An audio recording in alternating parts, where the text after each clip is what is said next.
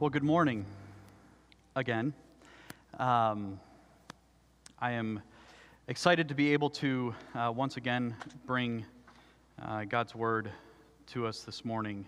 It's been some time since I have, and that's not because a lack of opportunity, but that's just because it's a lot, especially with all of the music side of things and whatnot. But I'm excited to be here this morning. I want to just tell you, a few Sundays ago, a few weeks ago, it's probably been longer than that. Time doesn't mean anything anymore during the pandemic. It seems to always fly by. But sometime back, Pastor Emily and Pastor Janice shared a bit, and I wanted to take an opportunity to do so as well. But I just want you to know that as a pastor on staff here at Calvary, I love all of you. I am thankful for you. I am thankful for the community that we share. I want you to know that I, as well as the rest of the pastoral staff here at Calvary, are here for you. For anything that you might need, we are here. For prayer, for just talking, just being in community, we are here for you. As I start this morning, I want to share with you one thought. We have missed the point.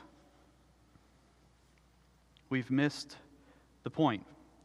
I want to start out this morning reading to you from 1 Corinthians chapter 8, verses 1 through 13. That is the whole chapter, but I want to read that to you, and you will see this on your screen. It says this: "Now about food sacrificed to idols." A few Sundays ago, a few weeks ago, it's probably been longer than that. Time doesn't mean after. But I want to read that to you, and you will see this.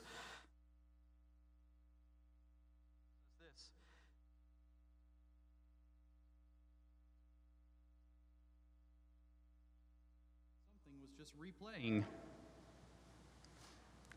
I don't know what that was. Anybody? No? Okay. Wow. Because, what's that? Yeah. So in case one of me was not enough, you get to hear me talk twice. Let me start over. I assume that we are all still good on the live stream. If we're not, I'm sorry. All right. I'm getting word that we are.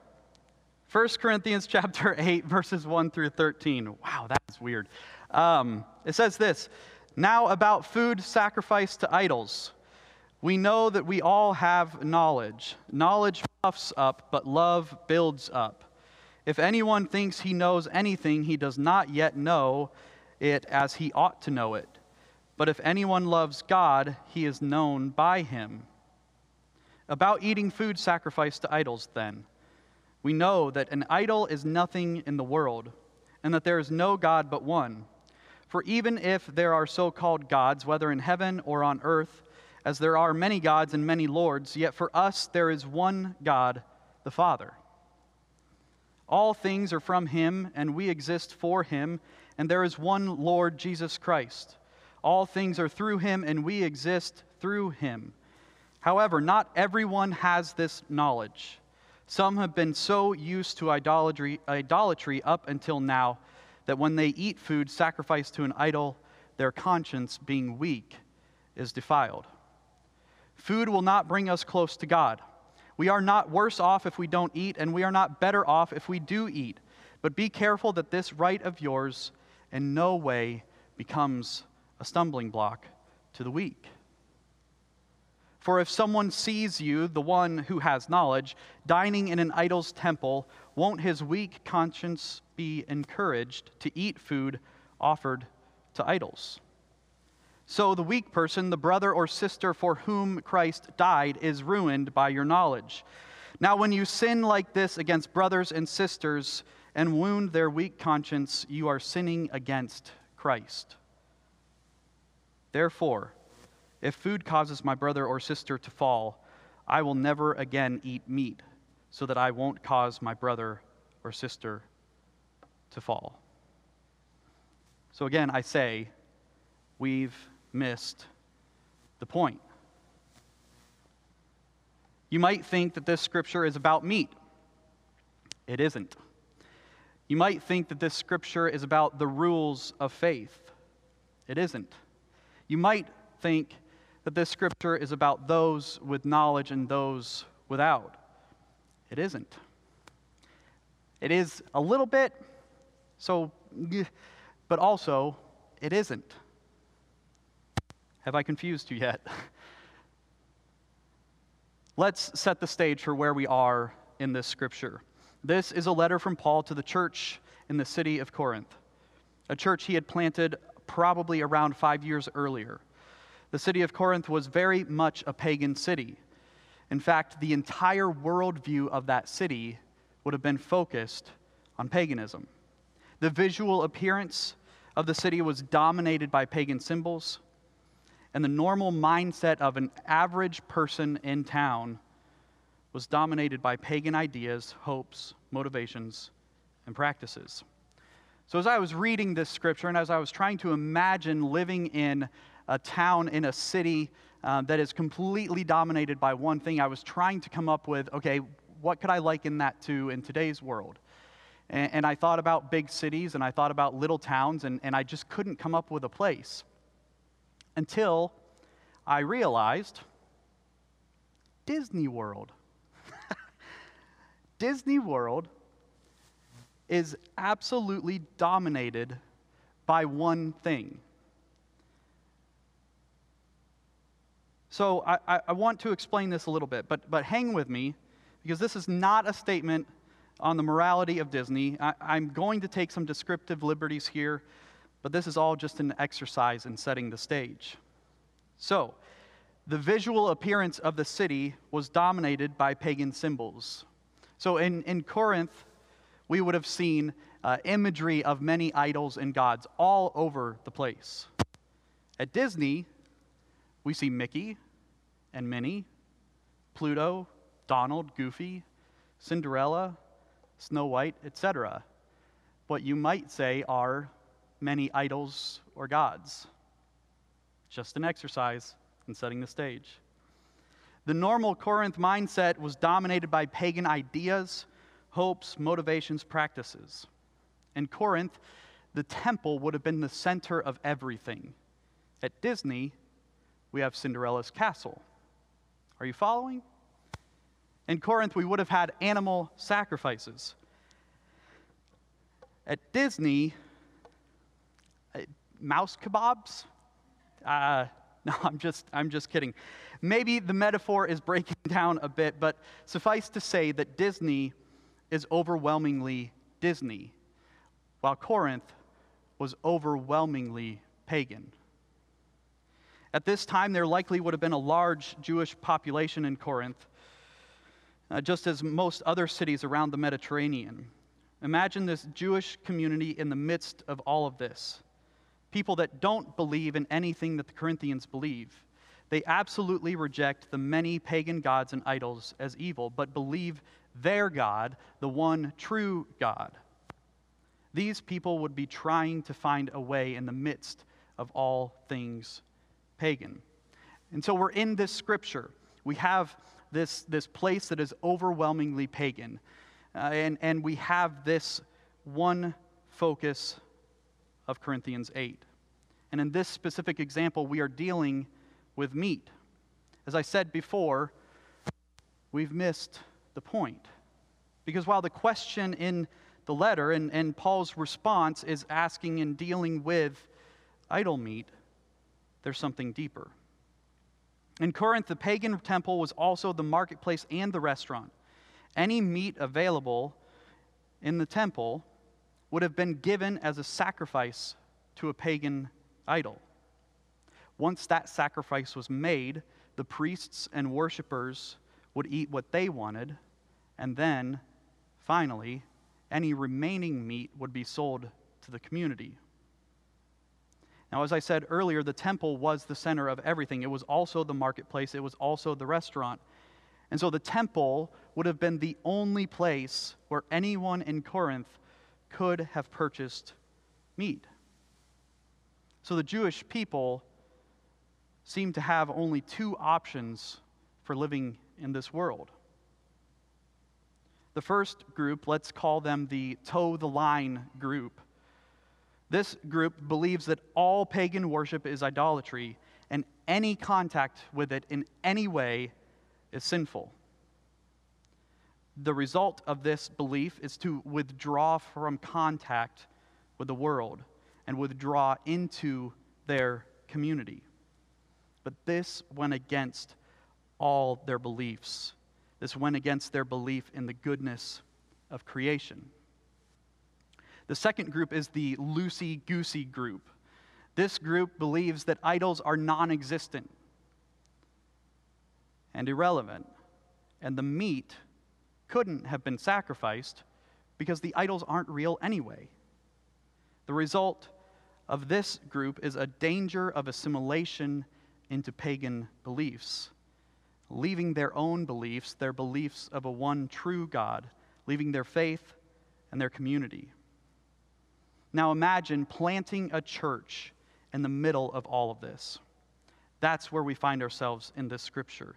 These early Christians, just like their Jewish counterparts, were trying to find a balance between the option of withdrawing into their own community, cutting off the outside, and assimilating into beliefs that were not theirs.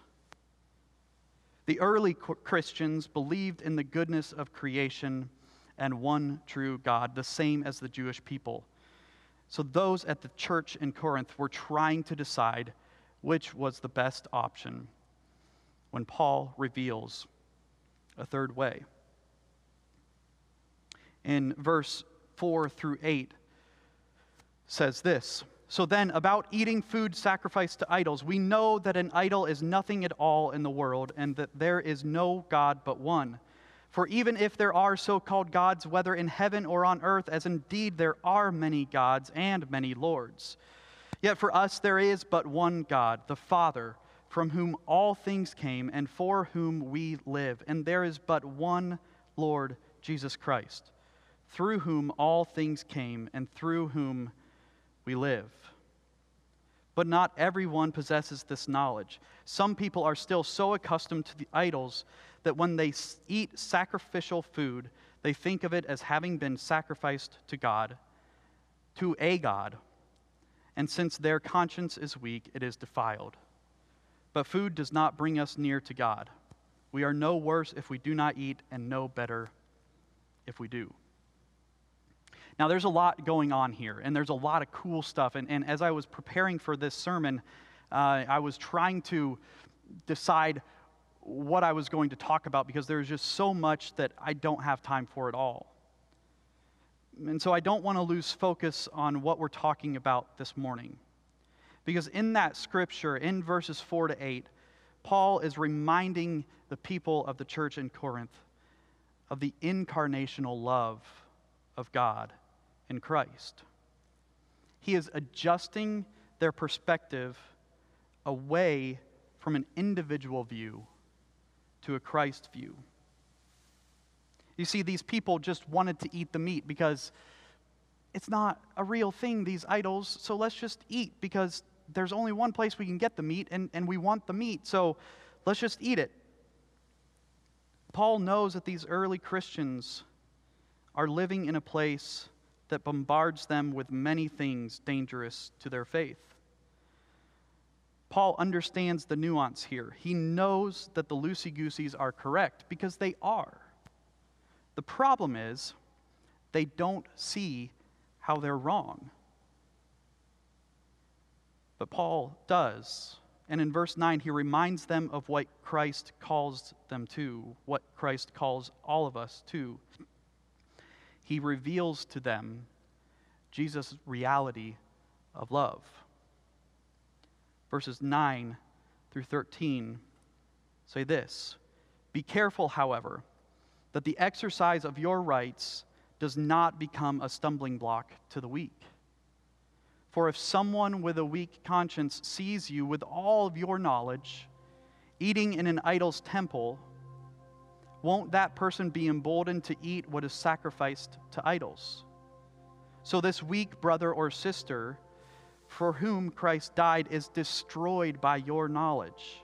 When you sin against them in this way and wound their weak conscience, you sin against Christ. Therefore, if what I eat causes my brother or sister to fall into sin, I will never eat meat again, so that I will not cause them to fall. He adjusts their perspective to include Christ.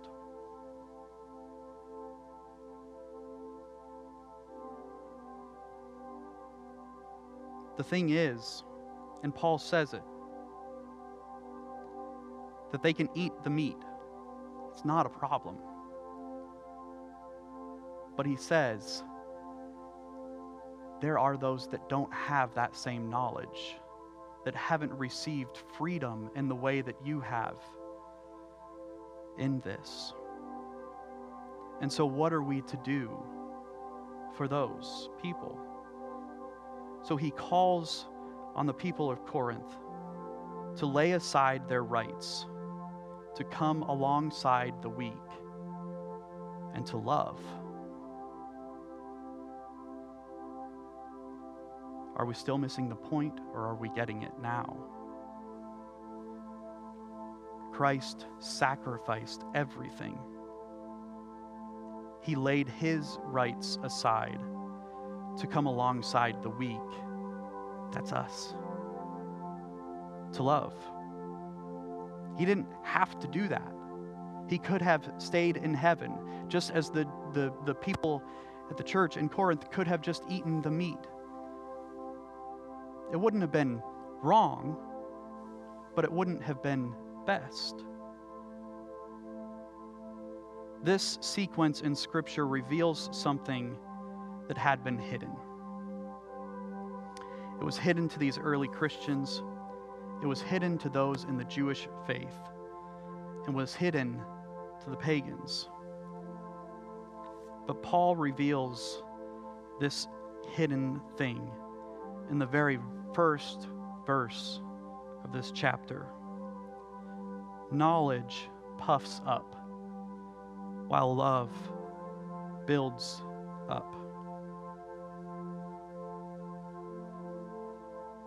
I enjoy tinkering, doing many different things, building little things, whatever. I enjoy having projects to work on. I enjoy working with my hands. And so over the years, I've gained little tidbits of information here and there about different things. And so I have a hand in a lot of things. I understand the very beginnings of many different areas.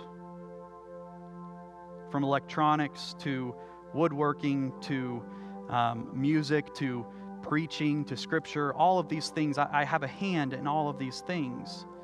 And what I like to tell people when they ask me if I know how to do something, I always answer this way, and I believe this. This is not just a joke, it is the humble truth. I know enough to get me into trouble. Meaning that I know enough to break open a small electronics part and start messing with wires, and I can kind of troubleshoot a little bit, but I don't know where the danger lies. I know that there are things called capacitors that if you touch them wrong, they will end your day in a very bad note. And so I keep that in the back of my mind anytime I'm doing things. Like I said, woodworking, I have a table saw, and I know that thing can take my finger off in an instant. But I still use it. I still push wood through it. And there is a point at which I don't know the dangers that are there. And so it's always keeping that in the back of our minds. Knowledge puffs up. Knowledge gives me the confidence to say, yeah, I know how to do that. But love builds up. See, that's the difference. It's great to know how to do things. It's great to have the knowledge. But if we aren't willing to stop and slow down and look to the other, we'll miss out on actually building people up. Love is the reality that Jesus Christ came to reveal. In just a moment, we're going to sing another song. And the worship team, if you guys would come up and start to get ready. This song is about seeing the unseen. It's about opening our minds to what God has for us. It's about turning our eyes to see what Christ is doing time and time again. And I love this song, and you all know this song. If you've attended here for long, you'll know this song. But the thing that gets me in this song is the bridge. Every single time it gets me. It says this: "Now I know, I have seen your glory that cannot be unseen.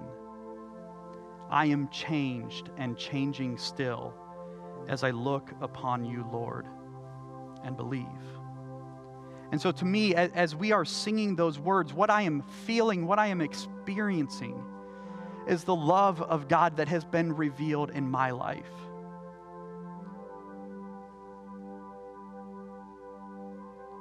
I'm experiencing a love that is beyond anything I could possibly imagine. I'm experiencing a love that I don't deserve.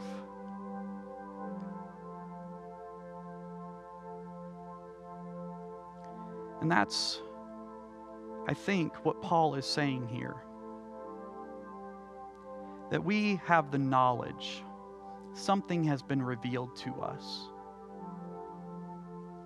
But are we willing to love so that we can show what that something is? Because it would be easy just to say, well, I know that's a thing. I know God's love is real in my life, so I'm just going to go on and do all of these things. Friends, I have tremendous freedom in my life, as I'm sure that you do, over things that don't have any bearing anymore because of Jesus. I would never in a million years think to tell someone who doesn't have that same knowledge, that same freedom, that they can do whatever they want, the same as me, if they don't have it. That's not to say someone I am beyond somebody else. That's not what this is at all. But it's a realization that I can live my life in a way that pleases me in my knowledge, or I can live my life in a way that will bring others along. Because if I'm living an individual life, what I am doing is being selfish.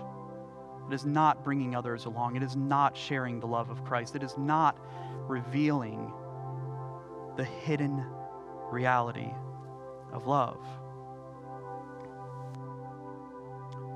And so Christ calls us each and every day to lay aside those rights, to lay aside that knowledge, and live with eyes that are focused on Him, so that others might see, and so that others might know.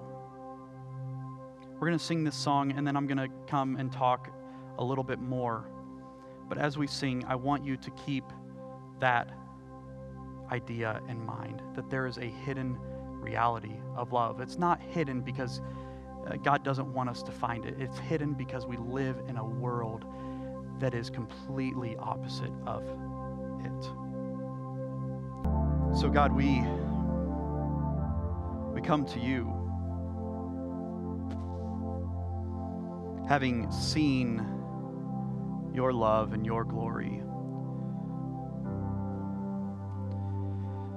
But God, we don't want to miss the point even now.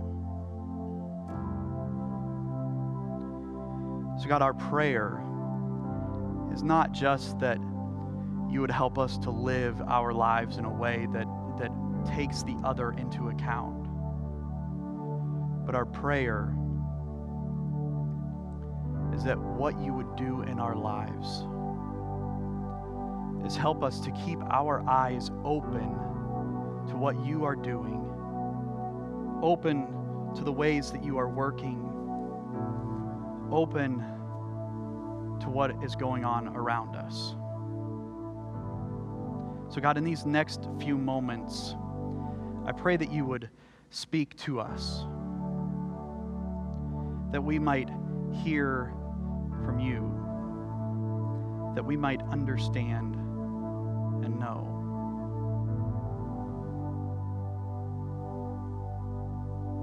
We pray these things in the name of Jesus. Amen. As I shared a moment ago, I enjoy tinkering, and I always answer, I know enough to get me into trouble. I do that for a very specific reason. It's because I want to learn. I want to get better. And it's really easy to keep that idea, that thought compartmentalized into just the things I like to do as a hobby. But I think it's more important than that. That we as Christians, that we as followers of Christ cannot, under any circumstances, think that we have figured it all out. Do you remember the two options the early Christians had? One was to withdraw from the community and cut off, and the other was to assimilate into the pagan beliefs and lose their faith in Christ. Both of these options were bad, but those weren't the only options. As we saw, Paul came in and revealed to them another way. And I want to share with you today that there is another option. Because we as humans have a hard time seeing the whole picture at times. We've missed the point. Many things can stop us from seeing. There is a concept called dualism. Dualism is a bad thing for us. It's one of the main things that can stop us from seeing the whole picture. You see, dualism is a thought pattern that requires an either-or argument. So, for instance, the options that the early Christians were dealing with were either-or. For the toe-the-line group, that's idolatry. That's either idolatry or seclusion. For the loosey-gooseys, it was either eat the meat or assimilate. And we can't help but fall into that trap of dualism. But I want you to know and understand that dualism is not what God has for us. N.T. Wright, in his book, The New Testament in Its World, I think that's the title, says this in regards to eating the meat and the decision that these people had to make. Recent converts might want nothing to do with the whole business of eating meat. Paul sees through their dualism and sees that dualism is almost as bad as paganism itself. He therefore lays down the principle to which he returns at the end of chapter 10. There is no God but one, and everything created by God is good and to be received with thanksgiving. You see, because chapter 8, Paul comes around and teaches us this of don't eat meat if it's possible that it will cause someone to stumble. And in verse 9, he goes on to talk about the ways that he has sacrificed as an individual. But what he does in that time in chapter 9 is he never places that as a requirement on the body at large. What he does say is that this is what I have found for me. This is what I have found works for me. This is what I have found Christ calling me to. And then we move into verse 10. And there's a lot going on here, and I don't want to miss anything. And so, for reals, you need to be reading this stuff on your own. You need to be looking at different sources. I was just having a conversation this morning with one of our worship tech people, asking a question about Scripture. And they asked what I thought about that. And I didn't, my brain has been 100 different places today. And so I didn't have an answer. But what I encouraged this person to do is go out and find a commentary. Find one that you know you will disagree with and read it. Find one you know you will agree with and read it. We as Nazarenes, we are of the Wesleyan tradition. Wesley had a saying, via media, the middle way. It's looking at life, the extremes, and finding the middle way. But back to verse 10. Paul has been explaining all of the dangers, right, in verse 8 of eating this food sacrificed to idols. But in verse 8, we saw that he thought it's not a big deal.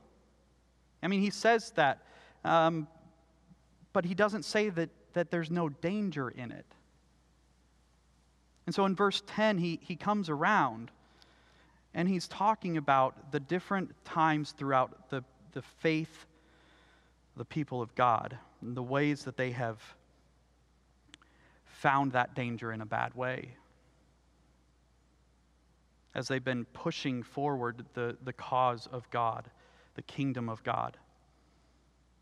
He was very quick to point out that there are some that we have lost, some that did assimilate, some that did fall to idolatry. But he doesn't say, don't do that ever again, because that would be dualism. You see, for Paul to say, well, we lost a few people, and we've seen over history that this is a bad thing, and people might fall away from faith, so we can't do it. That's an either or. That's, well, either we don't do this, or we lose people. A non-dual way of thinking would be both and. So a non-dual way of thinking about chapter 8 is what we see come forth in chapter 10. You see, Paul has been talking about these different meals, Passover and the Eucharist, and he's talking about all of these different things that are going on, these traditional things in faith. And he comes to the point that says, essentially, pagans have their meals, their celebratory meals, but so do we. We as Christians have seen the hidden reality of love that God provides, that Christ provides. And he says, we have a meal as well. And he begins to talk about the Eucharist, and he begins to talk about how as a body we come together and we receive from one cup, one blood, one loaf of bread. And so he's beginning to reveal to these people of Corinth, to the loosey-gooseys and to the toe the line, that there is more to this than just which one of us is right. And so he says to the toe the line people, essentially, it's not spelled out, but he begins to explain this. Chapter 10, verse 23. Everything is permissible, but not everything is beneficial. Everything is permissible, but not everything is constructive. Nobody should seek his own good, but the good of others. Eat anything sold in the meat market without raising questions of conscience, for the earth is the Lord's and everything in it. That's the key here to me. You might read that and think, well, he says everything is permissible, right? We got that in chapter 8. But not everything is beneficial. Right, we got that as well. Everything is permissible, but not everything is constructive. Right, got it. But then he shifts the focus. Eat anything sold in the meat market without raising question of conscience, for the earth is the Lord's and everything in it. What he's revealing to us is that everything is permissible, not everything is beneficial. Everything is permissible, not everything is constructive. He's revealing to us that thought played out into, I can't ever eat this meat because someone else beside me might stumble. He's revealing that can become a spot that we will think in a way of dualism. And that is not what Christ has brought to us. I don't say that to say that, well, we'll just get over it. Toe the line, people, just get over it. No, Christ, Paul revealing this is showing us that Christ is calling us, even the toe the line people, to grow. And he's calling us to that because there is more work to be done. Sure, it is a wonderful thing for us to not eat the meat and to allow those around us to not stumble, to not be in the way of that. But then Paul continues. He says, if some unbeliever invites you to a meal and you want to go, eat whatever is put before you without raising questions of conscience.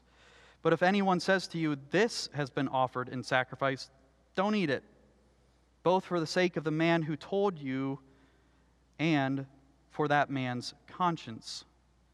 The other man's conscience, not yours.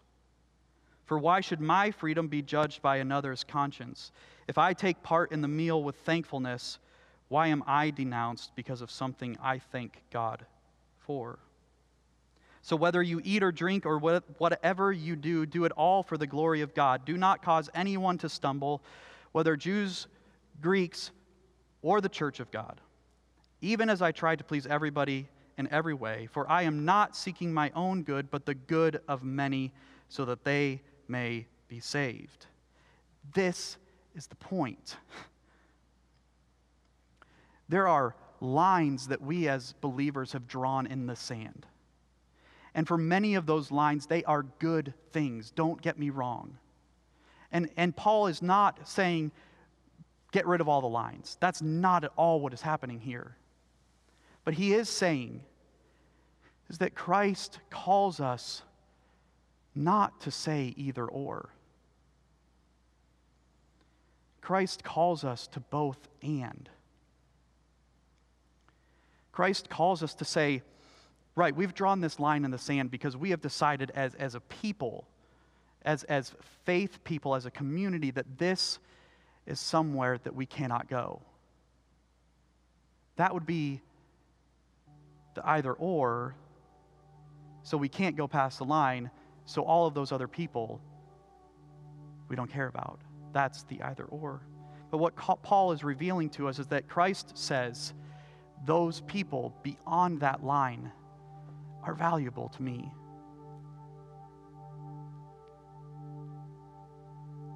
I want to be very careful, and I want you to understand I am not at all advocating for a loosey-goosey lifestyle. Like I said, there are lines in place that are important, and there are lines in place that we absolutely cannot cross. But it is the thought, the idea that locks us down. And so we have to be able, as Christ followers, we have to be able to say, Christ, what do you have for us? And this is not just a thing that I'm going to think in my own head. That's why we have a community. Because if I have a thing and I'm like, Christ is leading me to this, I need to go to other people that I trust to say, hey, this is what I'm feeling. what I am seeing in this scripture in chapter 8 and then into chapter 10 is simply this. Don't lock yourself out. Don't go so far to say, this is the line, we will not cross it, that in doing so, we have completely alienated someone.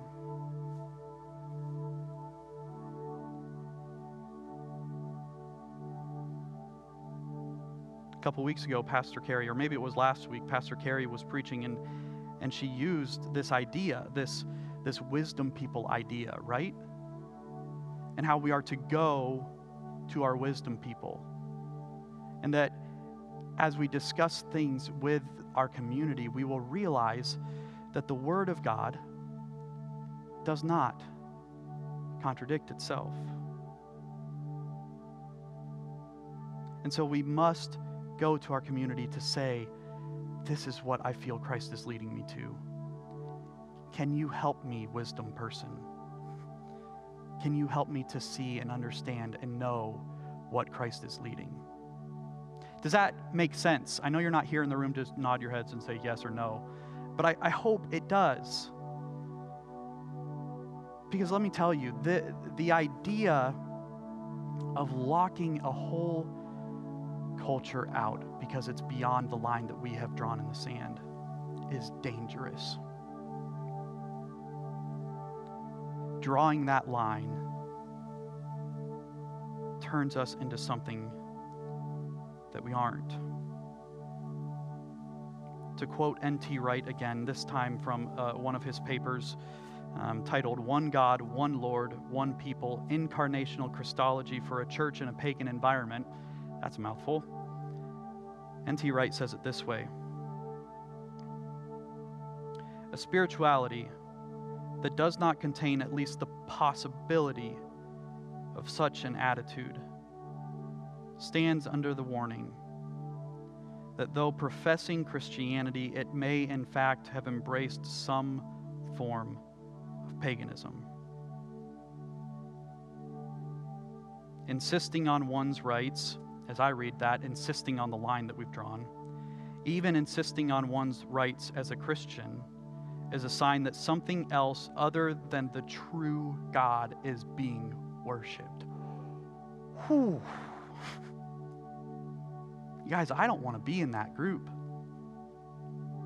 I want to live my life in a way that on this side, I can say I am going to help the believer who does not have the same knowledge that I do, that does not have the same freedom that is provided by Christ. I want to help that person.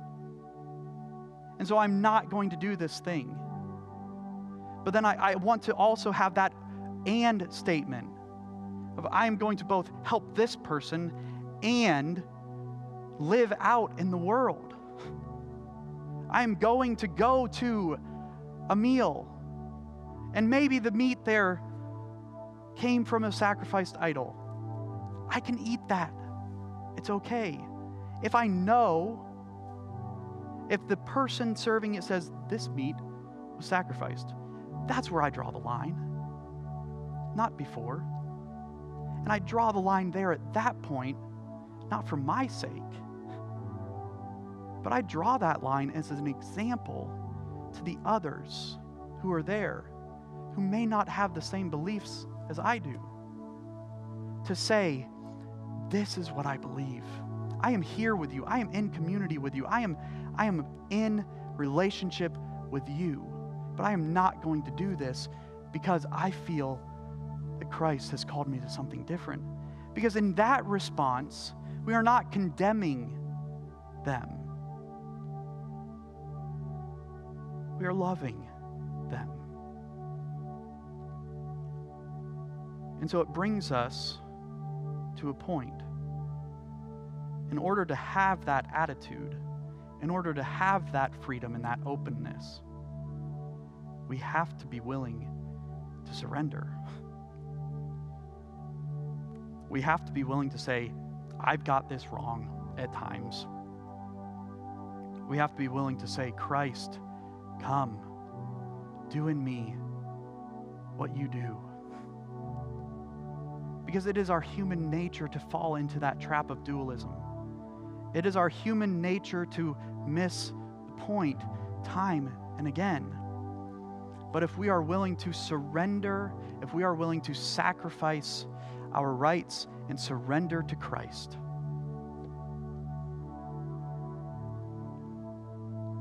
then everything else falls away.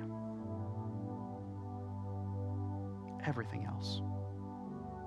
Because the truth is, we cannot do this life at all.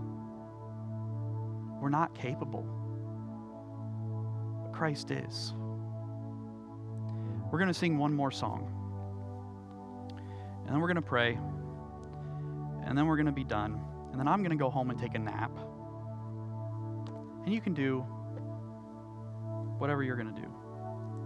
But as we sing these words, I want you to remember this thought of a life of surrender. That it isn't about should we eat the meat or not, but it's about should we do this and help this person here, or should we help this person here? And it's not either we help them or we help them, but it's both. And that is the reality that Christ reveals to us. That's love. Because it's not writing off. And in order to do that, we have to daily surrender and give our lives to Christ. So this song is going to talk about that idea. We sang this one the first time a couple weeks ago. It's called As You Find Me. And the verse says, I've been strong and I've been broken within a moment. I've been faithful and I've been reckless at every bend. I've held everything together and watched it shatter.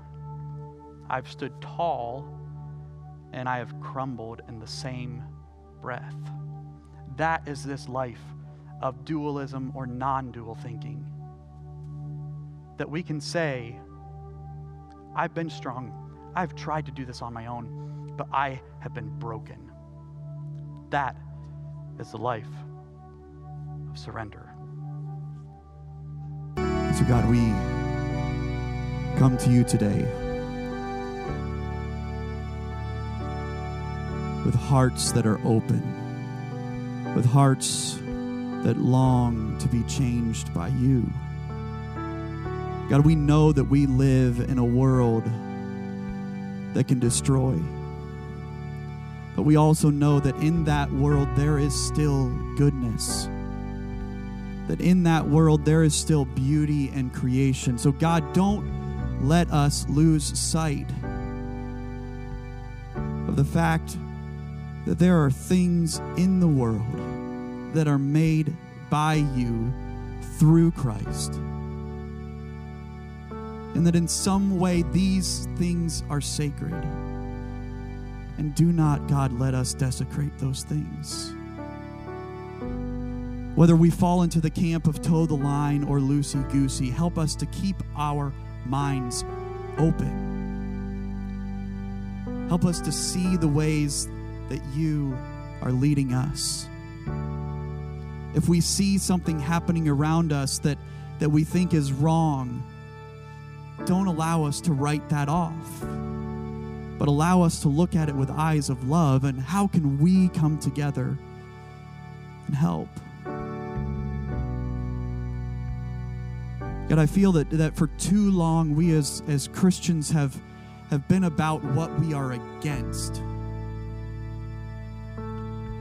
God, I believe that you call us to go into the world to show what we are for. And so, God, we surrender our lives to you. We surrender our dualistic thinking. We surrender the ways that we have alienated people. And we put all of our heart on the line because you call us to more. So God, as we go about our week, would you give us opportunities to see people in need and help them? Would you give us opportunities to see your creation, to see those things in the world that you have not abandoned, that you still call sacred, and allow us to see with those eyes so that we do not desecrate the things that you create. Give us hearts that are open. Give us minds that are open. Give us attitudes of surrender and sacrifice so that others might see and know and understand your reality of love is not hidden if we choose to see. Help us to live in that world. Help us to live as lights of Christ, to bring others into the same understanding and knowledge. God, we love you, and we thank you for all the ways that you are working in our lives and all the ways that you are revealing yourself to us. We pray these things in Jesus' name. Amen.